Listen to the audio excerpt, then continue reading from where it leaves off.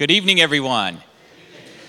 Take a moment. Let's go ahead and open our Bibles. We're about to get into the preaching of God's Word. I have the privilege of reading it tonight, and then Pastor Tim Ackley is going to come up and share his message and expand upon the Word here. So open your Bibles. If you don't have a Bible, there are pew Bibles behind every one of your chairs, your seats.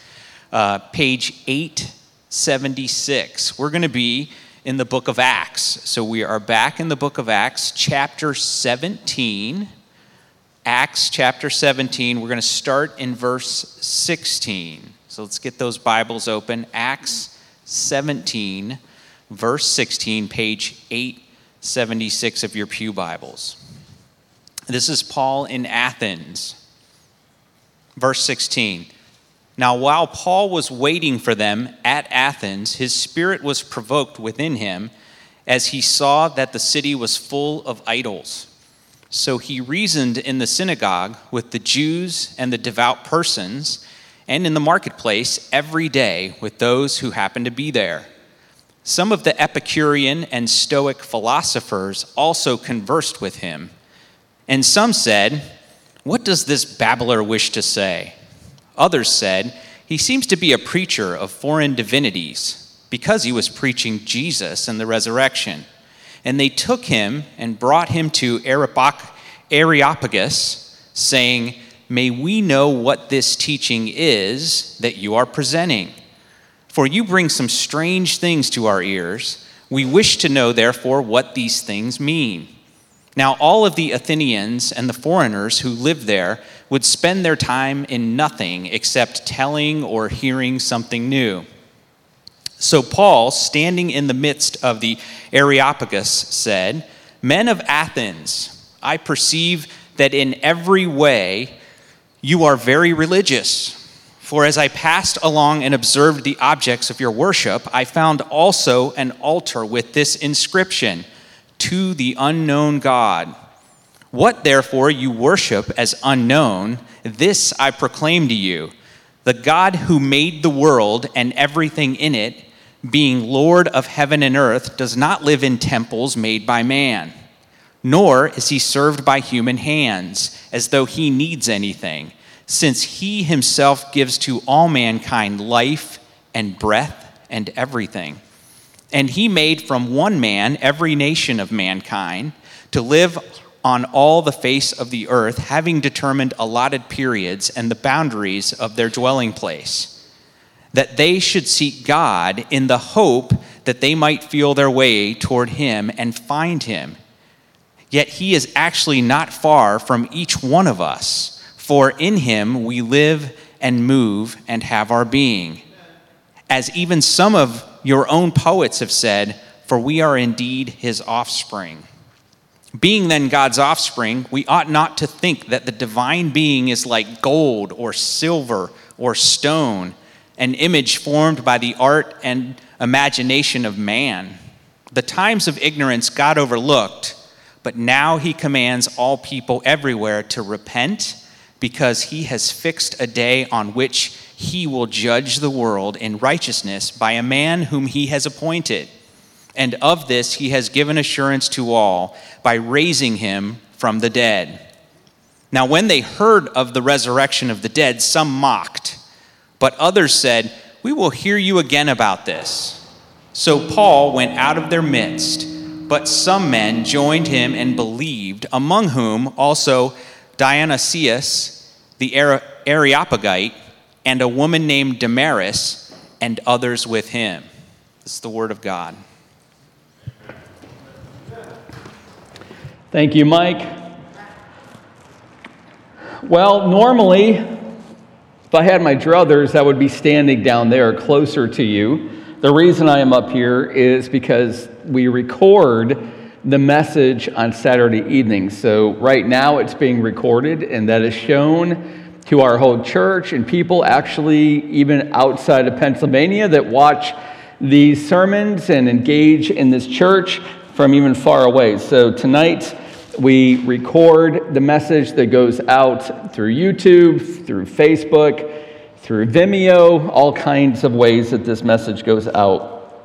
So I want to encourage you Today, we're going to see the Apostle Paul boldly declare the gospel.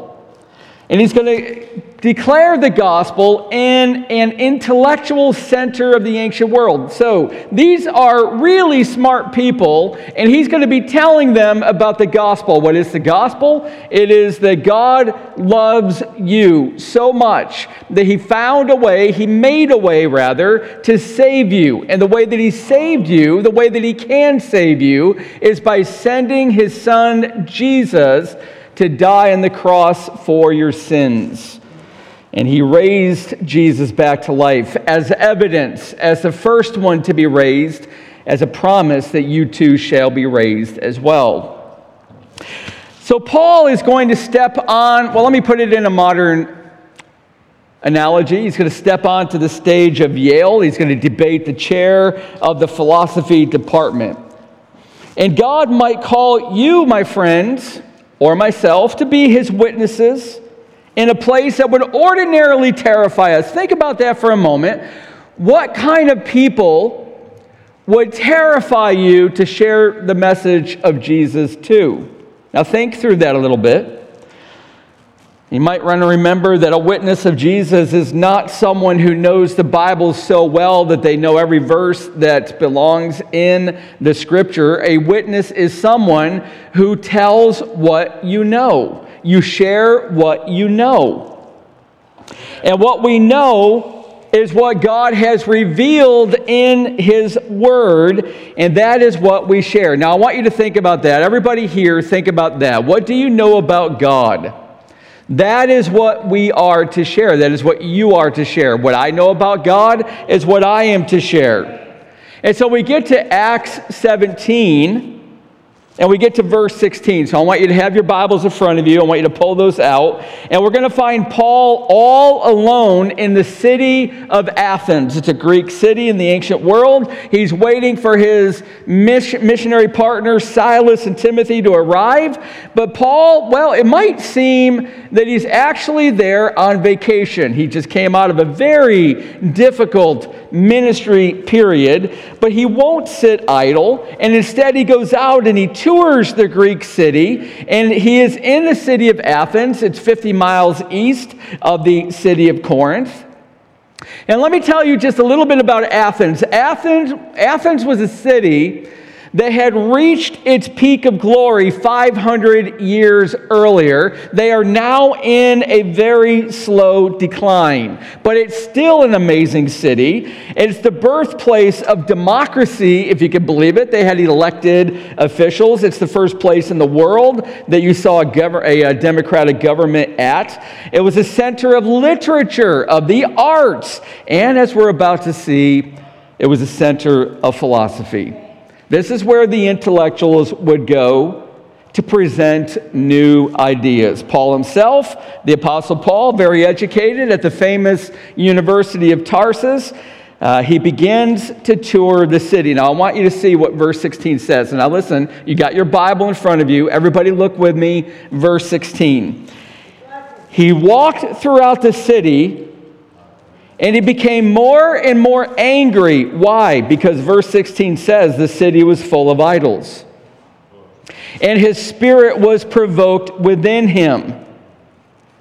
So his spirit is provoked. By the way, that word provoked is the word that gives us peroxide. You know, when it bubbles up when it's poured on an infection. His spirit is bubbling up. He's getting agitated. He's getting angry. He's not waiting for people to come to him. He's going out in the city. He is taking the gospel to the people, to the Jews, and to the Gentiles. Now, let's get our bearings for a moment. Christian brother and sister, are you waiting for people to come to you, or are you going to the people? I'm going there. You got to go to the people.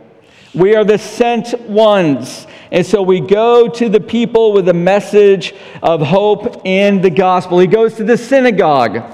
The synagogue is where the Jewish people would pray and worship. And then he goes each day, did you see that? Each day to the marketplace, which is where the Gentiles were. And it's not long before his gospel begins to have an impact. It begins to draw people, and all of a sudden the philosophers of the city take note. Now, here's what philosophy means, okay? Philo, everybody say philo.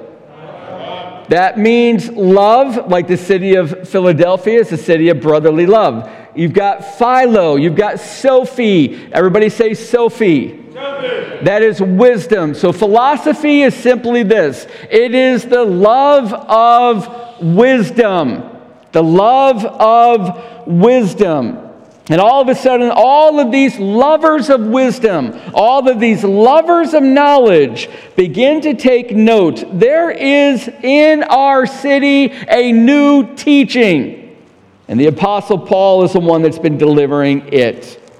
And some of them tune him out. Some were curious. But we know what Paul was talking with people about, because look at verse 18. Everybody get in your Bibles. Look at verse 18. He was preaching Jesus and the resurrection. You see, Paul had met Jesus.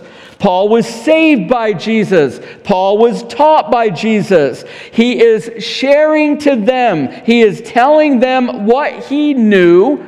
And his form of witnessing was preaching. Now, I want you to hear something for a moment, because this is the beauty of the church. There are people that tell the gospel story through song. And there are people that tell the gospel story through art. And there are people who tell the gospel story through poetry, through narrative storytelling. There are people that tell the gospel story through teaching and writing. Paul is telling the story of the gospel through preaching.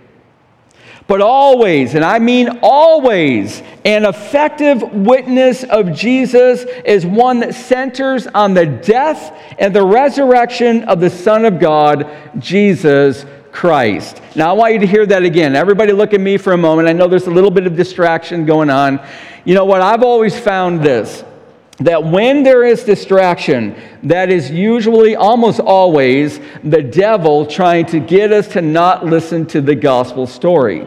So I want you to hear me as I reiterate what I just said. Every single effective opportunity to share the gospel will be when you center on the death and the resurrection of Jesus. Now, can you say that with me, or at least can you think that with me?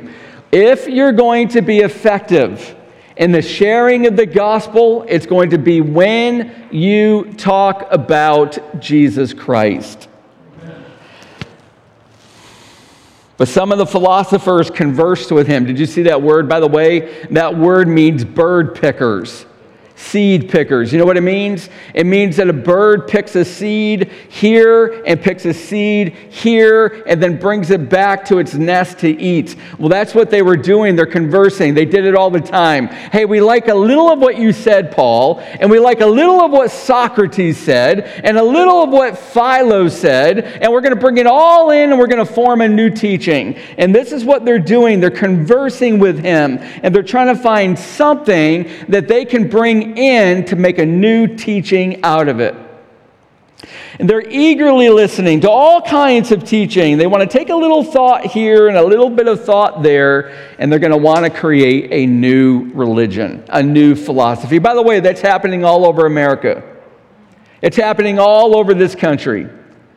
About every month, I keep hearing about a new way of thinking, a new philosophy, a new religion, a new way to God. We live in what's called a pluralistic society. And what that means? It means that God is at the top of a mountain, and there's a lot of paths that could get you there. It doesn't really matter which one you take. They're all going to get to God. That's what our country, that's what American culture teaches. That is not what the Word of God teaches. Jesus himself said, there is only one way to God. It is through him. There you go. So they take him to the Areopagus. The Areopagus, by the way, called Mars Hill. It's a 370-foot high rocky hill. It's where all of these lovers of wisdom would hear all of these ideas and they would judge their merit. By the way, Socrates. How many have heard of Socrates? Socrates was a philosopher. Socrates was put to death in this city by the same type of people because, well, in part, Socrates taught that all of their religion was bunk. All of their religion was wrong. And so they made him drink a hemlock poison. And this is the city that killed Socrates. So now they bring Paul up on top this mountain, this hill, and they say, we want to hear your ideas. I think that's a little terrifying. Paul stood before them, and he said to them, verse 23, I've noticed in your city there's an altar with this inscription. This is written on your altar, to the unknown God. And then Paul said to them, I know this God personally, and if you are interested, I could tell you all about him. And they say, yeah, we want to know about him. He's going to focus on three things. You ready? Here we go. Number one, God is the creator and the Lord of all. Now, don't let that go through your mind too easily. God is the creator and he is the Lord of all. Because I know probably everybody in here is going to say, yes, we believe that. But we're about to find out if your life or my life bears out that truth. Look at verse 24. The God who made the world and everything in it, being Lord of heaven and earth, does not live in temples made by man. We're in a city called Athens. It's full of temples. It's full of idols. And this was a completely new thought because the Greeks believed that each of their gods lived in the temple that they built for him, and the idols represented them. If you wanted to meet a Greek god, you paid some money to the idol of that god, and if you went to their temple of those gods, then you could actually receive, they believed, a blessing. So Paul says, hey, the one who made everything, your unknown God, he doesn't live in temples made by man. You're not going to find your way to him through a temple. You're not going to be blessed by him through an idol. He's the Lord of heaven and earth, and he has made everything there is. And not only is he the creator of all, he is the rightful owner, the master, the Lord. He can do what he wants with his creation. Now, can you amen that? Amen. Now, be careful. Be very careful. God created you. Do you submit to that God that he has the right to take away your money? He has the right to take away your health. He has the right to take away your life if that's his purpose. Is that not what happened with King David in Acts 13 earlier? That when David accomplished the purposes of God, he fell asleep, he died? Do you not see the fingerprints of God in that? God has a right to bless you. God has a right to withhold those blessings. God has a right to give you fame, and God has a right to take it away. God has a right to give you friends, and God has a right to remove them. He has a right to give you a job that you enjoy. He has a right to take that job away. You see, this is what Paul's saying. He is the creator and the Lord of all. He has a right to do what he wants with his creation. We've got to be careful not to amen that before our hearts come into agreement. Here's what Psalm 24:1 says. The earth is the Lord's and everything in it. The world and all its people belong to him. Now I want you to look at your neighbor who's sitting next to you.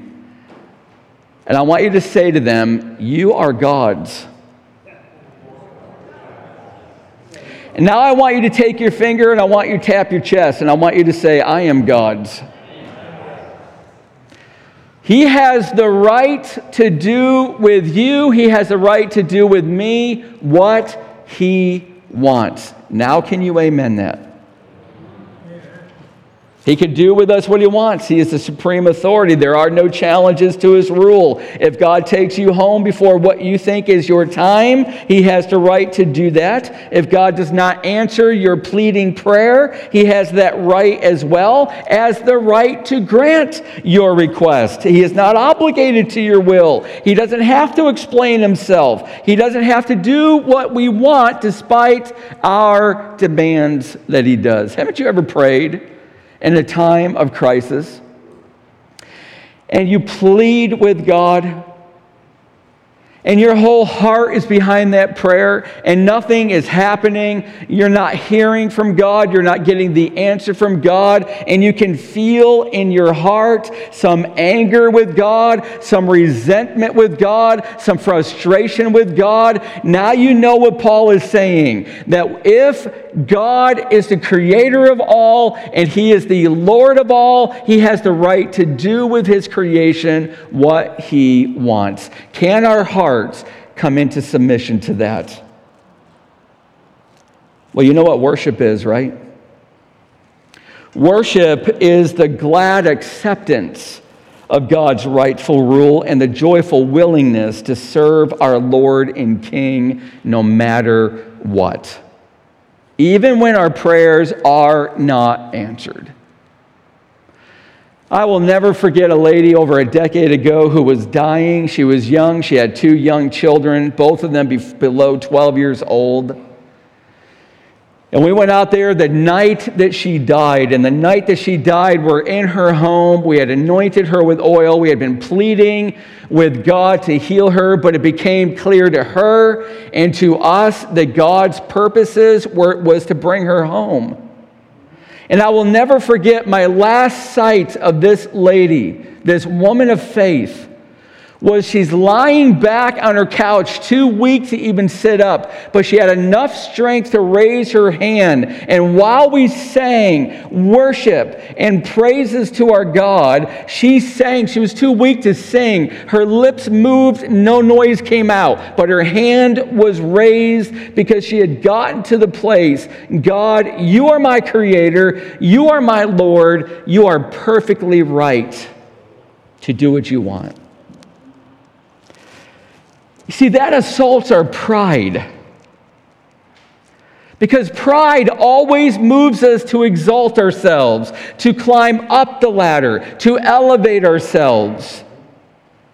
And pride will move you and it will move me to say to God, you need to move over a little bit on your throne because I'm coming up to rule, and if you don't like how I'm going to rule, God, get off. That's what pride does. But worship is our declaration that we don't belong on the throne and that the one who is on there is perfectly good. That's the power of worship. But we're going to get to the second thing Paul says, that God is the sustainer of all things. And he declares this in verse 25, he himself gives to all mankind life and breath and everything. You know, scientists really don't know why our atoms, you can't even see your atoms, I can't see mine either, why they don't fly apart. Everything else should centrifugally fly apart. They don't understand, so they gave it a name. It's called the strong power. Well, I'll tell you what the strong power is, because Colossians chapter 1 tells us that Jesus holds all things together. The fact that you're sitting there right now and you are not atomically flying apart and dispersing into the ether, into the wind, is the fact that God, through Jesus, is holding you together.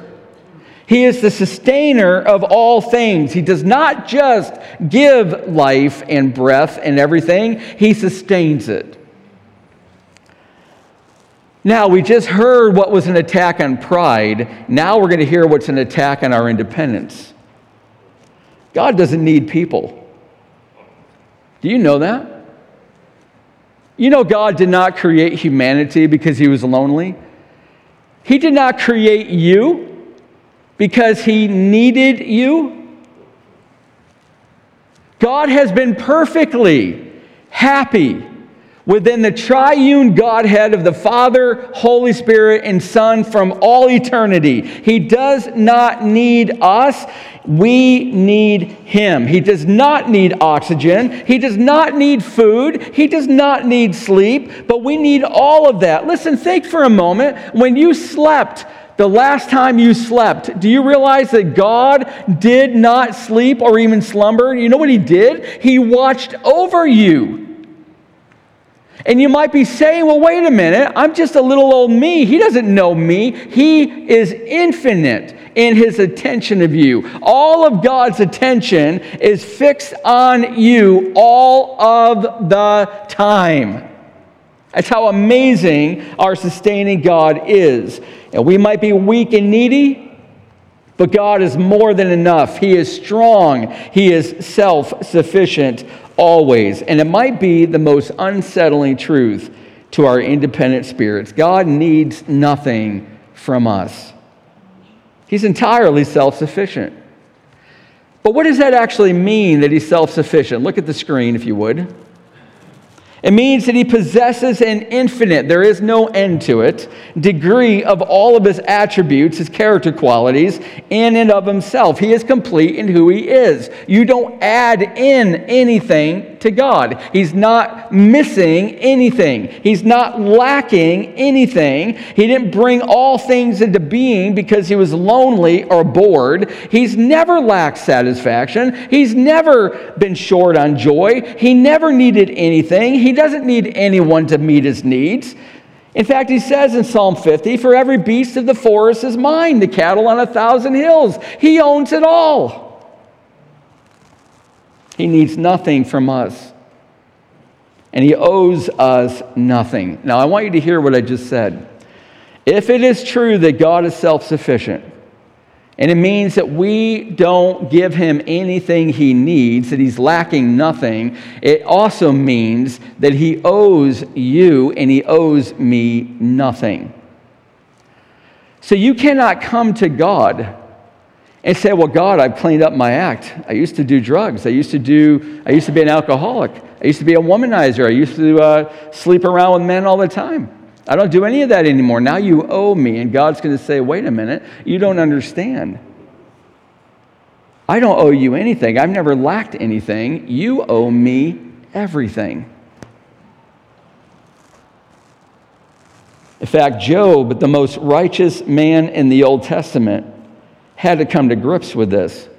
God asked Job, who has first given to me that I should repay him? Whatever is under the whole heaven is mine. Worship is now the glad proclamation. It is to gladly proclaim and serve the one to whom we owe everything. And Paul's witness now undermines not just the pride of those philosophers, now it's the independence of those philosophers, but now he has one more thing to say to them that's going to put a death cry to their need to control. Number 3. God ordains all things according to His will. Now look at verse 26 in your Bibles. God made from one man every nation of mankind to live on all the face of the earth, having determined allotted periods and the boundaries of their dwelling place. You know what he's saying, right? You know what Paul's saying. All of human history has been guided by God. It's been established by God. And all people, every single person, now look around, every person in this sanctuary have come from one man. His name was Adam. And what a blow that is to racism. Now, I want you to think for a second. Do you have an attitude that one race is superior to another? If you do, it's always your race that you think is superior to somebody else's. And if that racism is in you, and for a lot of people it is, you don't understand that God has ordained all things and brought all people from one man. See, there is no room ever for racism or prejudice or ethnic superiority in a Christian's heart. It must be killed. It must be removed, and you remove it by understanding who God is. And Paul is proclaiming that our God has ordained all things according to His purpose. You know what the Greek people viewed non-Greek people like? They called them barbarians. If you were Greek, you were accepted by the Greek. If you were not a Greek, you're a Roman, you're a Jew, you're a Parthian, then you were looked at as a barbarian. Can you imagine what's now happening in these Greek philosophers when Paul is saying that one man has issued forth all of mankind, and God's the one that not only caused that to happen, look what he said. He's determined allotted periods. Listen, you were born exactly when God ordained. And you were born in exactly the place that God ordained you to be born in.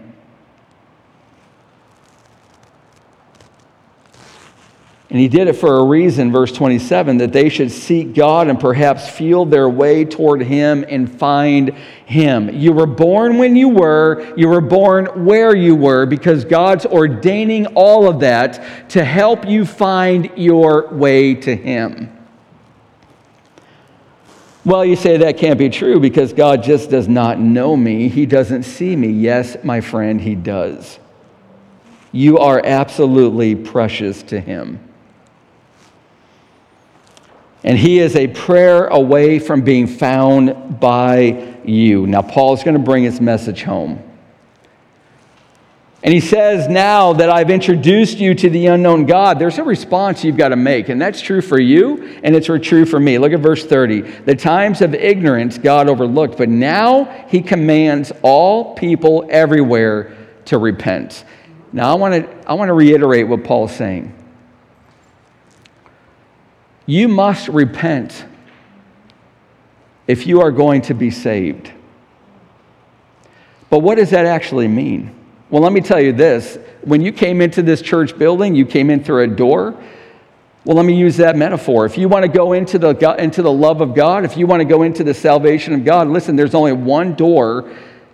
It is through repentance and believing in Jesus Christ.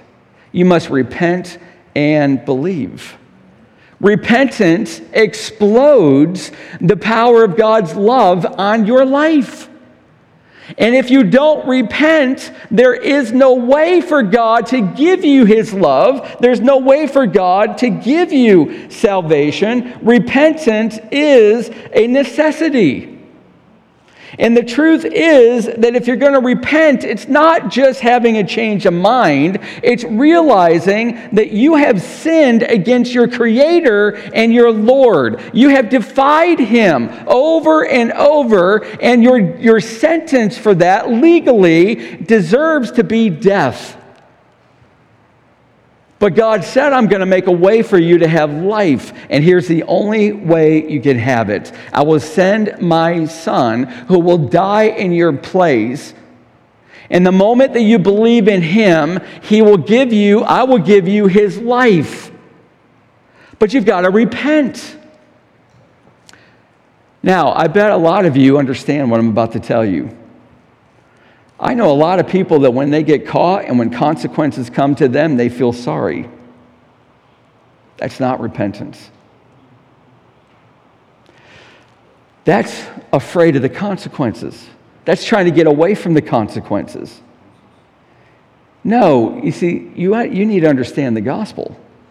If you're going to repent the way that Paul's talking about repentance, the way that the Bible talks about repentance, it's not feeling sorry for what you've done because you're afraid that God's going to punish you. It's feeling grieved at what you've done because the one who loves you more than anyone, you just broke his heart. You broke God's heart. You won't repent until you get to that level. God, I love you. And I want to love you. And I realize that when I defied you, when I did what I wanted more than what you wanted, it came from a heart that says, I don't love you. I know, yeah, you're my creator and you're the Lord of all, but I don't want you to be my Lord, and I don't want you in my life. And that, my friend, breaks the heart of the one who made you. And when you understand that what I have done has broken the heart of my God, it will move you to the cross of Jesus Christ. And you will receive life. Now, let me tell you what happens. Paul preaches this, and I'm almost done. Paul preaches this message on that Areopagus, that 370-foot rock. And watch what happens. Some are going to mock him and reject the gospel, verse 32. Now, when they heard of the resurrection of the dead, some mocked. Some will be indifferent, apathetic. They don't care. And they're forever curious, but they're never willing to commit. Look at verse 32. But others said, we will hear you again about this. This is kind of interesting. We're curious to know more. But that's not salvation. That's not repentance. But some will believe, and God will give them eternal life, verse 34. But some men joined him and believed, among whom also were Dionysius the Areopagite and a woman named Damaris and others with them. 3 different responses to the same message. And friends, when you share the gospel, when you share the good news of Jesus Christ, you're only going to get one of these 3 messages. Some are going to say no, and they're going to mock you for it. Others going to say, I don't really care, I'm indifferent, but I am a little curious, but I'm not ready to repent. But some, my friends, will believe. They will repent. You cannot control which one is going to happen. You have no control. But I'll tell you what you can control. You can control telling them. You can control sharing with them. You can control being a witness of Jesus. And as he takes you all the way to the end of the earth, as the gospel goes around the globe, you will see some believe. And you will be unswayed by those who mock you. And your heart will just pray for those who are indifferent. Well, God's no longer unknown to them. And guess what? Let me tell you something. I want all of your attention on this. I'm about to be done. Every one of you, not one of you, can walk out of here, not online and not in this building, and say that I still don't know who that God is.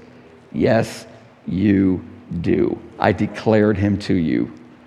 Now you've got to make a choice. Will you mock? Will you be indifferent? Or will you believe? And if you're going to believe, that you will find your heart break. It will repent because you realized that the one who made you is the one who loves you more than anybody, and you've been breaking his heart. But he won't give up on you. So Christians, share what you know of God. Do it through poetry, do it through conversations, do it through preaching, do it through singing, do it through storytelling, do it through your testimony. Share the good news of Jesus. Be a witness and just share what you know. And all of you now know God is the creator and the ruler of all. God is the sustainer of all. And God is the one who ordains all things according to the purpose of his will. And call people to repent and believe in Jesus. Amen? We're going to have the worship team come up. They're going to sing one more song. I want you to close your eyes for a moment while I close in prayer, if you would. All right, let's pray. Father, I thank you for this magnificent message of Paul in this city of Athens. Lord, it could not be more clear. And Father, I thank you that you have given us the task of understanding it, to study it, to know it, and to live it. And Father, I pray that you would be with every single Christian in this room, every Christian, every believer that's watching this sermon. Lord, motivate us, move us to share the gospel, whatever way you move us to do it, whether it's through poetry, whether it's through preaching, whether it's through a sidewalk conversation, or in a conversation at work, or in school, or at college, or singing, or telling a story. Even if we don't know how to quote a lot of scripture, not once did Paul quote a scripture reference in that sermon, but he shared what he knew about you. You are the creator. You are the Lord of all. You are the sustainer of all things. You are the one that ordains all things according to your purpose. And that's what he shared. And while some mocked and some walked away indifferent, there were those who believed, and we give you glory and praise for that. Let us do the same. In Jesus' name we pray. Amen.